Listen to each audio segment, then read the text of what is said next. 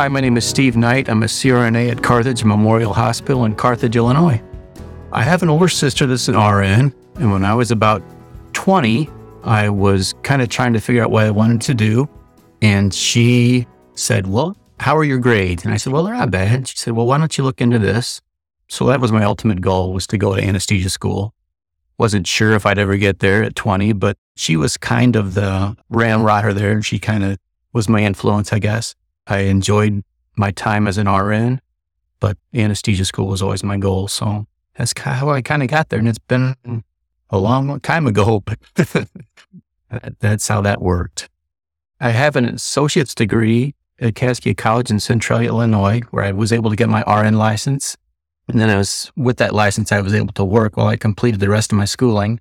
Got my bachelor's degree at University of Illinois, Springfield, and then my master's degree from Bradley University in Peoria, Illinois.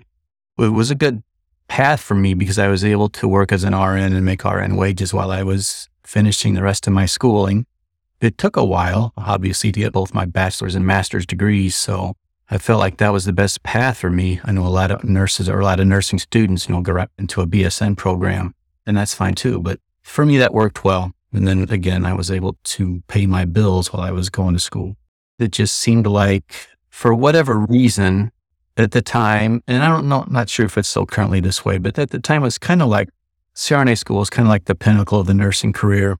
I know there's a lot of specialized nurses now, nurse practitioners and things like that. But I think at the time that was kind of what the common thought was, that, if you really wanted to get where you wanted to be, like at the top of the career would be CRNA school. So this seemed like there was a lot of respect for the profession and obviously a lot of work and a lot of places needing anesthesia help at the time and still that way. When I worked as an RN, I worked at a neonatal intensive care. You had to have intensive care experience to get into anesthesia school.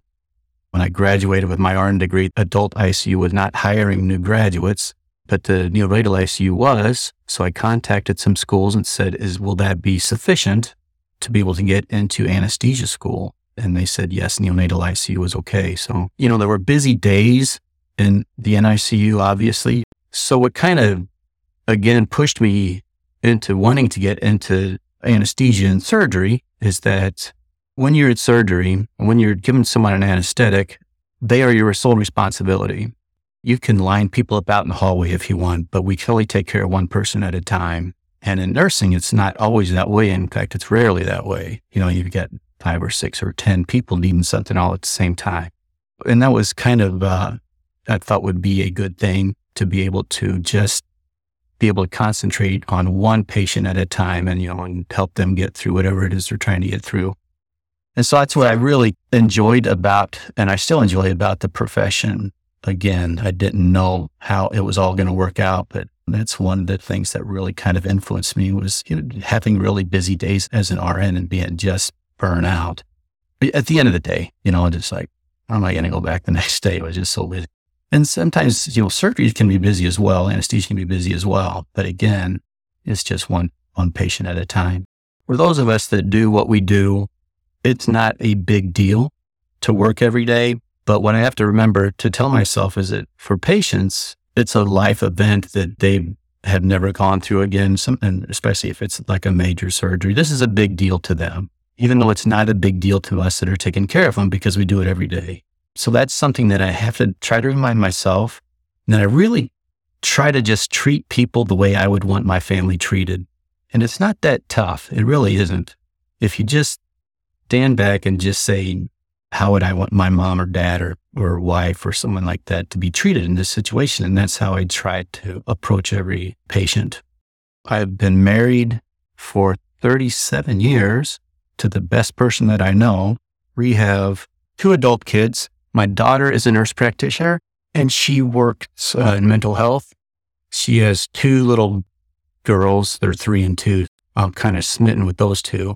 They live about 90 miles from us, so not too close, but not too far either. And then I've got a son that's going to be a father here in a couple of months. So that'll be our grandchild number 3, and he's all excited. He'll be a good dad. So I like to play golf, even though I'm not very good.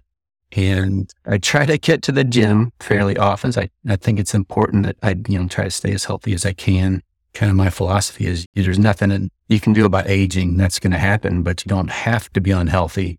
That's kind of a choice. So I try to live by that motto and try to keep healthy and to keep my heart working well. Other than that, enjoy being around my friends, playing golf and hanging out with my grandkids and my wife, and putter around in the yard when I'm not busy, trying to keep the yard nice. Kind of a sports fan from St. Louis originally, so I enjoy following the Cardinals and the Blues. So I do quite a bit of that, probably too much sitting in front of the TV watching sports, but it's what I enjoy. So we stay busy. Obviously, there's some really good people at Memorial, really good people in administration. It seems like it's just a real family atmosphere. And I'm especially close with the people I work with in surgery. The surgeons are real good, real easy to work with. There's a camaraderie there. People kind of support each other, look out for each other. It's a rural healthcare setting. I've kind of was drawn to that early in my career, and that's always what I've done. It requires that you take a lot of call, which is something that you just have to know that that's what you're doing if you choose that path. And that's really the overall thing. That just the people there are really nice. And when I interviewed there with my partner, they were just real interested in having us, and it's worked out well.